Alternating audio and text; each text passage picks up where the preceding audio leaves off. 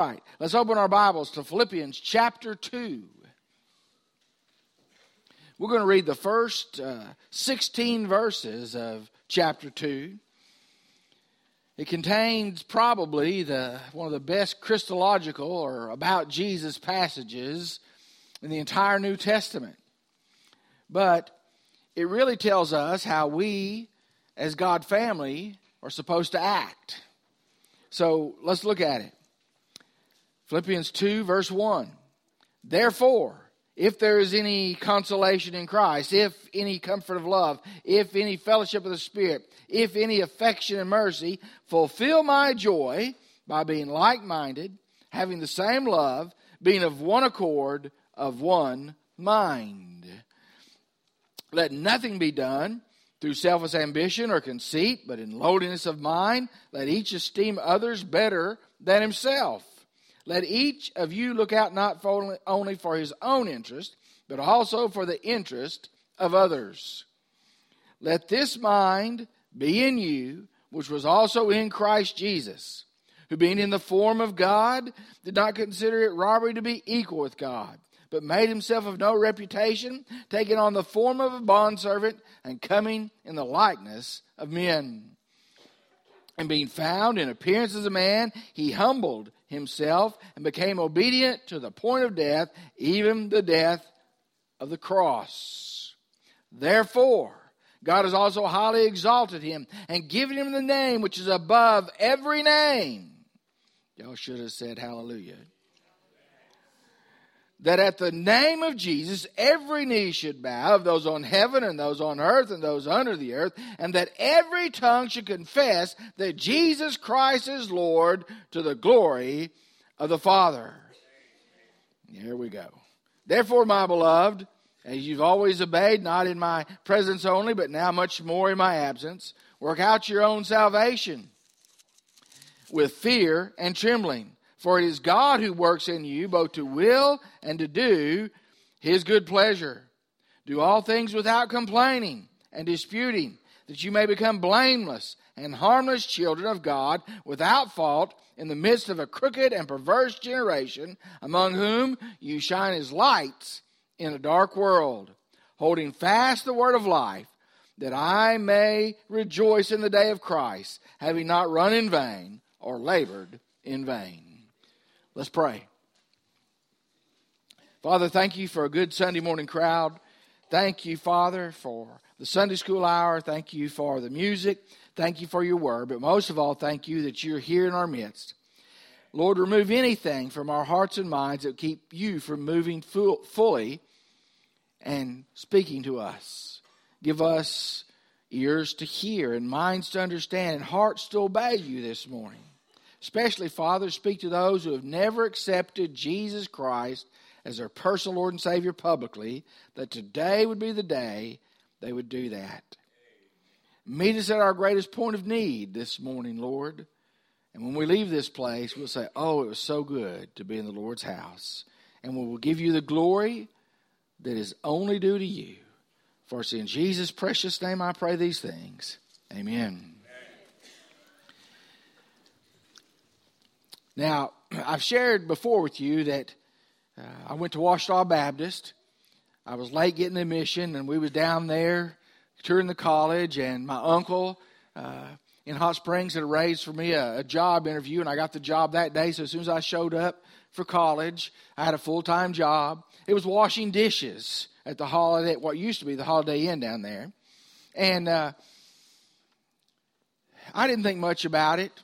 What sold me on it, being a college student, I had a full-time job to pay off my bills, and they fed me all I could eat because they had a buffet. You get that, right? I walked in that first Saturday morning, and they had left a mess of dishes, dirty and grimy and dried and caked, and so I just began to wash them, grumbling under my voice about the guy who was supposed to have washed them the night before. And I'm getting that and doing it and getting ready to send them through the washer. And by that time, whack! And I thought, what in the world? I looked down there where the plates were, and there's a biscuit. But it's frozen. And it felt like it split my ear open. It hurt. And I turn around and look, and there's LT. Now, LT's about this tall and about that wide. And she's black. And she said to me words I'll never forget. Boy, what do you mean coming in here not saying hi to any of us? Just because we're black don't mean you don't talk to us. Not only that, she went on and said, how can you be God's man if you don't love God's children? Do you not realize that I'm God's child too? And she gave me a lecture for about 10 minutes, and I apologized, went back to work, and from that day for the next 4 years, I made sure I said hi to everybody when I walked in the kitchen.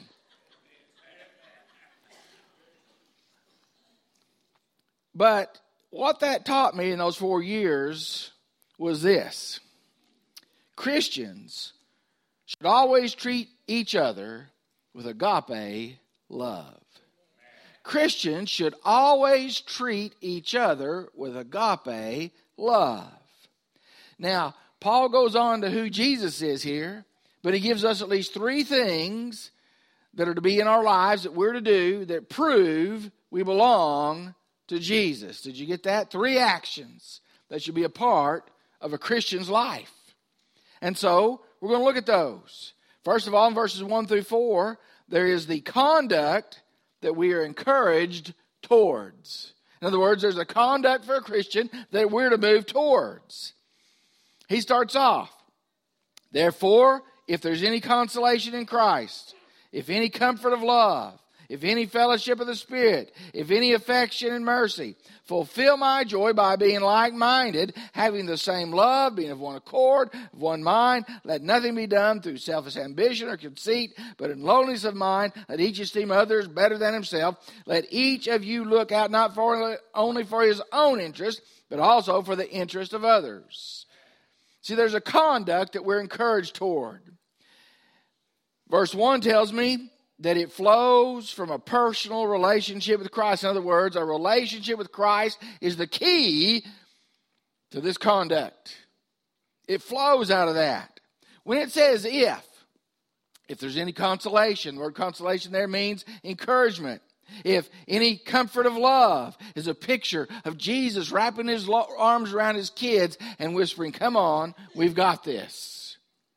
If any fellowship of the Spirit, you realize if you don't have the Holy Spirit within you, you're not God's child. Romans 8 tells us that if you don't have the Spirit of God, you're not of God. We get it at the moment of salvation. Get him, I should say. If there's any affection of mercy, okay, an affection of mercy means to take care of one another. It's God's attitude towards his kids. He's merciful towards us. Those ifs are all a little bitty word in the Greek, DEI, and it means since, because the way it's constructed, it means all these things are true. There is consolation, there is mercy, there is love. And it's based on our relationship to Jesus Christ. But verse 2 tells me it results in unity. He says basically the same thing in 3 ways in verse 2. Be like-minded means to think the same. Having the same love, the love of Christ. Being one accord means unity. And being of one mind means that we're not constantly fighting with one another. It means unity. That's the result of being in Christ. And then he goes on to say respect one another in verses 3 and 4, because he lists things that we're not supposed to do. You see, he says, don't do it through selfish ambition or conceit, but do it with lowliness of mind. Esteem others better than themselves. Look out not only for your own interest, but for the interest of others. What he's saying is, brothers and sisters, we're to walk in humbleness towards one another. Humbleness is not something that our society looks on with pleasure or as a virtue. They look at it as weakness. But Jesus Christ, the Lord of Lords, the King of Kings, was a perfect example of humility. And we are to follow his example. See, we need to remember the things that he told us. In Luke chapter 9, verses 23 and 24, he said these words. Then he said to them all, if anyone desires to come after me, let him deny himself, take up his cross, and follow after me. Verse 24, for whoever desires to save his life will lose it. Whoever loses his life will save it for my sake and the kingdom's. Do we understand that we are to experience these things because it enhances the joy of Christ and the unity of believers in God's church? You see, it's sort of like the father who was teaching his son a lesson, and he had a big bundle of sticks. He said, break these. The kid tried to break them, hurt his knee, tried to stomp on them on a rock. Nothing would break. He said, now let me show you something. He untied the string, took the things out, and very easily the son could break all the sticks. He said, always remember, unity is the key. He said, by yourself, you're going to fall. With other Christians, unified in God's Holy Spirit, you're going to win. See, unity or lack of unity in a church is a bad deal, for the world sees it. Okay?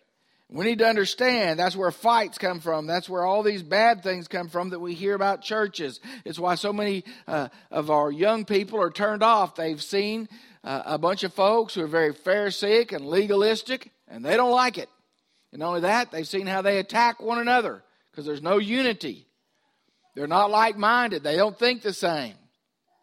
You know, it's always amazed me as a pastor, not in this church, fortunately, but after 33 years of being a pastor, Baptists will fight about the strangest things. I had one particular church, somebody gave the money to put new carpet throughout the church. Now, I was happy because one Sunday school room had red shag carpet. Another one had green shag carpet. Another one had carpet similar to this. You get the hint, all different color rooms. It looked like a circus. And I was so happy it wasn't going to cost the church a thing. The fight broke out into who was going to be on the committee to pick the carpet color and what kind. Now, I want you to understand that in that little town, I'd been witnessing to these people that didn't come to church. Losses of goose, anywhere from 60 to 80. Okay? And there were 10 of them. And when it wasn't just enough to fight in business meeting, they had to take it outside, on the parking lot, in the homes, on the phone lines. Not a one of those people came to Christ while I was there. You see, we're supposed to have a conduct to be like Jesus. And we need to ask, are we here to serve or be served? There's a vast difference. Well, I like it my way. We all like it our way. But it's supposed to be Christ's way in the church. Well, I don't care. It's supposed to be Christ's way in the church. You get the hint? Unity. Let's go on. I'm going to beat it to death. Elizabeth's giving me the eyeball over here. The second thing in verses 12 through 16, the commendation, which means praise, with which we are enlivened. In other words, where we get our joy, get our energy. There's a commendation here, and it's based on Jesus. You see, verse 12 tells us it's based on obedience, because that's what it says. It says, therefore, my beloved, as you've always obeyed, not as in my presence only, but now, much more. I think I skipped one, didn't I? Okay, back up. Second one is the command, which we're entrusted. Verse 5, the emulation. Emulation means to imitate. Well, why didn't you just say imitate? Because I needed an E there. Alliteration helps you remember a few things. The emulation is to be like Jesus. We're to imitate Him. What did He say in verse 5? Let this mind be in you, which is also in Christ Jesus. What mind? He tells us in other scriptures the mind of Christ. Matthew 5:48. Therefore you shall be perfect, just as your Father in heaven is perfect. Are you going to achieve perfection here? No, but that gives you no excuse not to try. It gives me no excuse not to strive after that. 1 Peter 2:21 and 22 says, to this you were called, Because Christ also suffered for us, leaving us example that you should also follow his steps, who committed no sin, nor was a deceit found in his mouth. Get off this kick of American Christianity that if you just have enough faith, if you just say the right words, that everything's perfect in your life, that God will bless you abundantly if you'll just sow the right things. I want to tell you something. Jesus said, in this world we'll have trouble, but be of good cheer, I've overcome the world. We need to understand that there's a false gospel going around, that if you're truly a believer, you don't suffer. Did Jesus suffer while he was here? Yes, he did. Don't let these fire trials surprise you. I'm going to say it another way. The devil has to get his licks in now, because there's coming a day he can't touch us. And sometimes we go through those things so that God can test our faith. Sometimes so he can purify us. The other thing so we can learn that he is faithful. But see, the basis is obedience. Be obedient. Jesus was. In verse 6 through 8, there was an emptying. Now, these verses talk about this. You have this mind in Christ Jesus, then he explains it. Who being in the form of God. Form there means not just a likeness, but means exact representation. He is God. Did not consider it robbery to be equal with God. Why? Because he was equal with God. But let me tell you something. When he came as a man, fully human, fully God, you notice he always did bring glory to the Father. He did not steal it for himself. He did not rob God of the glory in all the miracles, in all that he did. There are people, not in our church, they want everybody to know what they did in church. They want everybody to know who did it. And Jesus said, if anyone desires to come after me, let him deny himself. He also says that those who proclaim that have their reward in full. In other words, that's it. You don't get a reward from God.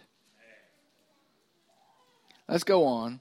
So we understand that mind of Christ is the form of God. Did not consider it to be robbery, but made himself of no reputation, taking on the form of a bondservant. So, made himself of no reputation is an interesting Greek word. It means to empty yourself. Now, let's talk about that for just a moment. Just slow down. He's still fully God, but he's fully human. So the limitations we see is his humanity. Everybody understands that. Go like this. To empty doesn't mean he emptied himself of God. It means he emptied himself of all the privileges that he was entitled to. It's a picture of he's leaving heaven and all the angelic worship and all that he had, all the privileges of the King of Kings and the Lord of Lords. He takes all that and sets it aside for a time so he could accomplish our salvation. It means to do what's best for somebody else. And that's what he did. It wasn't a pleasant thing to walk among sinners when you were holy, holy, holy.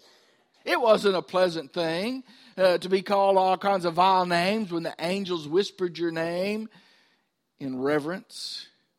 It wasn't a pleasant thing to be spat upon, beat upon, and hung on a cross. But he did that. He set all those privileges of King of Kings and Lord of Lords aside. He emptied himself to save us. And that sets the example that it's not our way, it's God's way. It sets the example that even though we have a right to claim this or a right to claim that, or this is mine or that's mine, we set aside those for the sake of Christ. Do we understand that? Verses 9 through 11 gives us the exaltation. This should give you goosebumps. Because he became obedient even to death on the cross, therefore God has also highly exalted him, giving him a name which is above every name, that at the name of Jesus every knee should bow, and those on heaven and those on earth and those under the earth, and that every tongue should confess that Jesus Christ is Lord, to the glory of the Father. All this stuff of them trying to stamp out the name of Jesus. All these who try to claim He's not God. All those who bring shame upon His name. All those who make fun of us. One day, even unwillingly, they will bow before King Jesus, and their tongue will confess, you are truly Lord. Not in salvation, but in condemnation that they refused. And those of us that already accepted Christ will raise our hands and say, amen, amen, amen. He is King of kings and Lord of lords. You see, the command that is set before us is simple. Be like Jesus. Have you noticed when we try to be like Jesus that some of the things that we think are different? Some of the actions we do are different? If you were to go to Algiers, there's a name at an old prison inscribed, and it says Devereux Spratt. Devereux Spratt, and it's dated 1641. What's so important about that, Brother Gary? Devereux Spratt was an Englishman. He was sailing on an English vessel, and the pirates in that area in Algiers took over the ship, sailed him to Algiers, put 120 Englishmen in that prison. Hard, forced labor. And that day, your folks would have to ransom you to get you out of that prison. While he was there, he prayed that God would give him grace and that he'd be able to hang out or hold on. While he worked those back-breaking hours of lifting those stones and making the fortifications around the prison greater so that if the English tried to attack, they couldn't get through. While he was there, because he saw hopelessness, he began to share with them the words of Christ that they would have hope in the next life, if not in this one. And people began to get saved around him. Pretty soon he had a pretty good little band around him. And he would share the scriptures that he knew. And they would talk about what it meant and how it would be one day. Well, after 2 or 3 years, his brother finally raised enough money and paid for his ransom. And the word came to that prison, you're going to be ransomed. Get ready. You're leaving. His little band of prisoners were so happy for him and patted him on the back, and tears went down their eyes. And they said, the only thing we're going to miss is that you are our encouragement. You are our disciple. You are our pastor here. Devereux Spratt refused to leave. Devereux Spratt spent the rest of his life in that prison doing hard labor, ministering to those folks in the name of Jesus until he died and was buried outside the prison. And therefore, there's that little plaque that says Devereux Spratt, 1641. He emptied himself. He acted like Jesus, and he's remembered to this day for that. Again, ask yourself these questions. Do I think the church is supposed to serve me? Do I want recognition or notoriety? Do we want God's name to be glorified? The biggest one is this. If you had to answer this question, answer it to yourself. What sacrifice is too great for Jesus? Shouldn't be this quiet in here. Now let's go to the commendation of the praise. I'm finally back on track. Verses 12 through 16. Therefore, my beloved, as you have always obeyed, now not in my presence only, but now much more my absence, work out your own salvation with fear and trembling, for it is God who works in you both to will and to do for his good pleasure. Do all things, notice, without complaining and disputing, that you may become blameless and harmless, children of God without fault in the midst of a crooked, perverse generation, among whom you shine as lights in the world. Holding steadfast the word of life, that I may rejoice in the day of Christ, that I have not run in vain or labored in vain. What is the praise of this? It's based in obedience. You see, he said, you've always obeyed me till now. Now more in my absence, I'm not with you. Be obedient.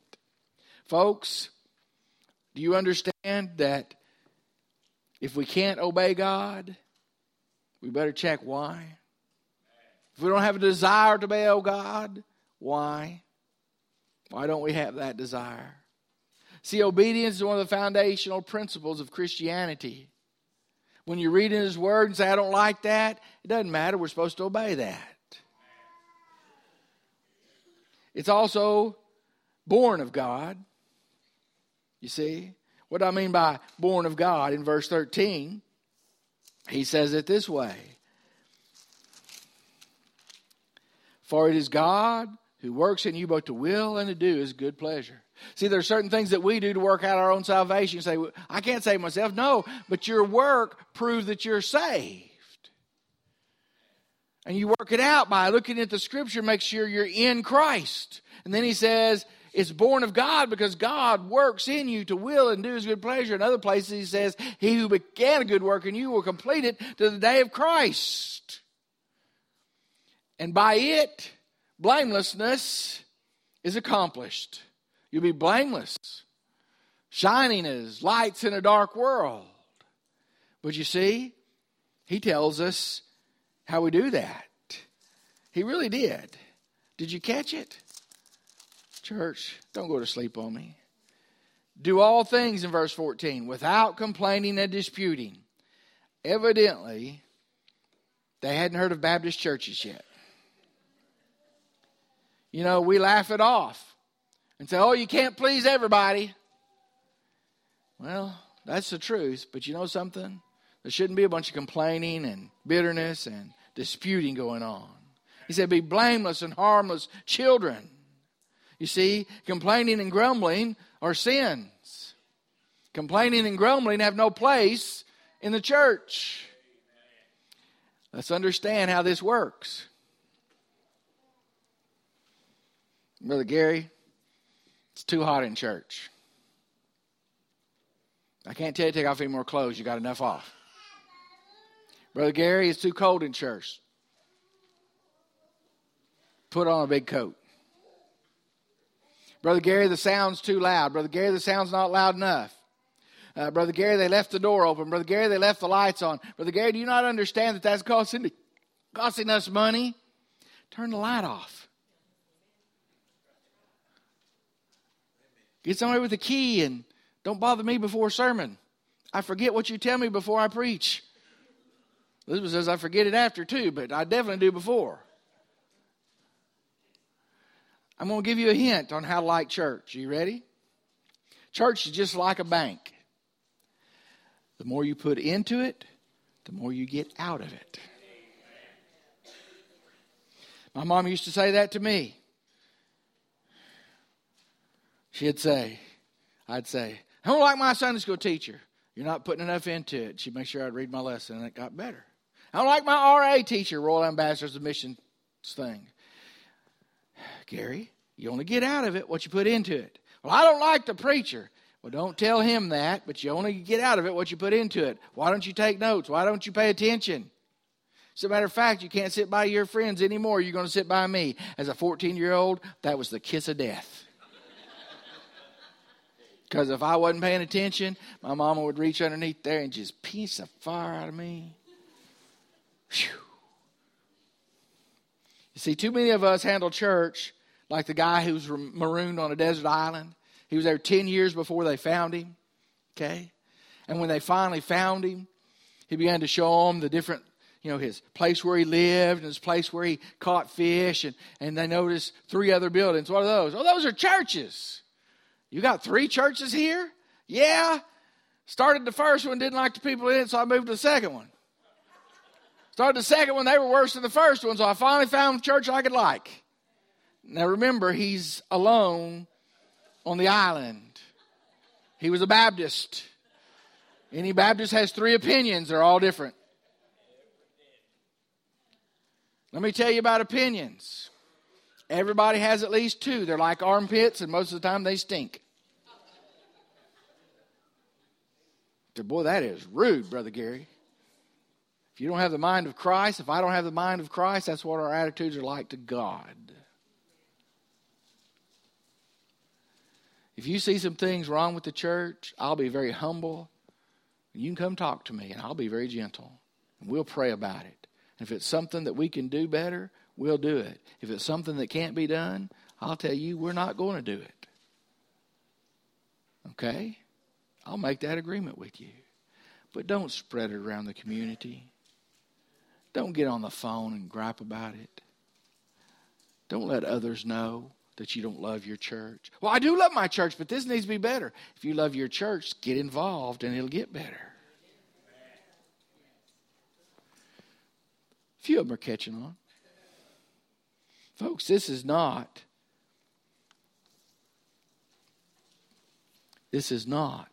to downgrade Gassville Baptist Church. Jesus loves Gassville Baptist Church. I love you. But I want us to be the exact best we can be for Jesus. And these actions out of Philippians 2 will make us the church that God needs us to be. Because as much as I love you, I'm not perfect. Whew, y'all should have said a big amen. And as good as you are, you're not perfect either. You're close. And as a matter of fact, to me, you're the best church going. So what do we do with a message like this? There are some that you have no idea what I'm talking about. You've never accepted Jesus Christ publicly as your Lord and Savior. You've never humbled yourself before Jesus to confess Him as Lord and Savior. And you need to do that today before it's everlastingly too late. Because if you don't do it in this life, there's not hope for the next life, but you will do it one day and still go to hell because it wasn't done in faith in this life. There's some that need to come and join the work here. You've been coming. We like you coming. You need to join by baptism or letter or statement, how we receive members. Some need to come and say, I can't do much. I'm not talking about you that are so overburdened that one more job is going to send you to the loony bin. I'm talking about those who don't think they have a gift, but you can use it in some small way, like riding that bus or a prayer warrior, or we've got other little jobs that you can do. And you need to surrender to service. And some did not hear this message because you're so burdened right now. You're burdened beyond belief, and you need to just turn your burdens loose and let Jesus, as He said, encourage you and love on you. But remember 1 Peter 5:7, one of my favorite verses. Cast your cares upon Him because He cares for you. But as I began to study that recently, because that's always been one of my favorite verses, it says, cast all your care or none of your care. Because He wants it all. So what decision do you need to make? I'm going to pray. Then we're going to stand. Brother Ronnie is going to lead us in a hymn of invitation. You come as God wants you to come. Let's pray. Father, we thank you for your word. We thank you for the challenge of your word. I thank you for this good group that is assembled this morning to worship you. Lord, thank you for all you do in our church and do for us. Thank you for the good people you've placed here. Lord, help us to continue to grow in Christ and be a light in the darkness. But Lord, whatever decisions we need to make to be the best we can be for you, we want to make that. And so, Lord, you have your way with your people right now because they are your people. I have no doubt about that. And Father, bless us in our decisions. Give us courage in Christ's name. Amen.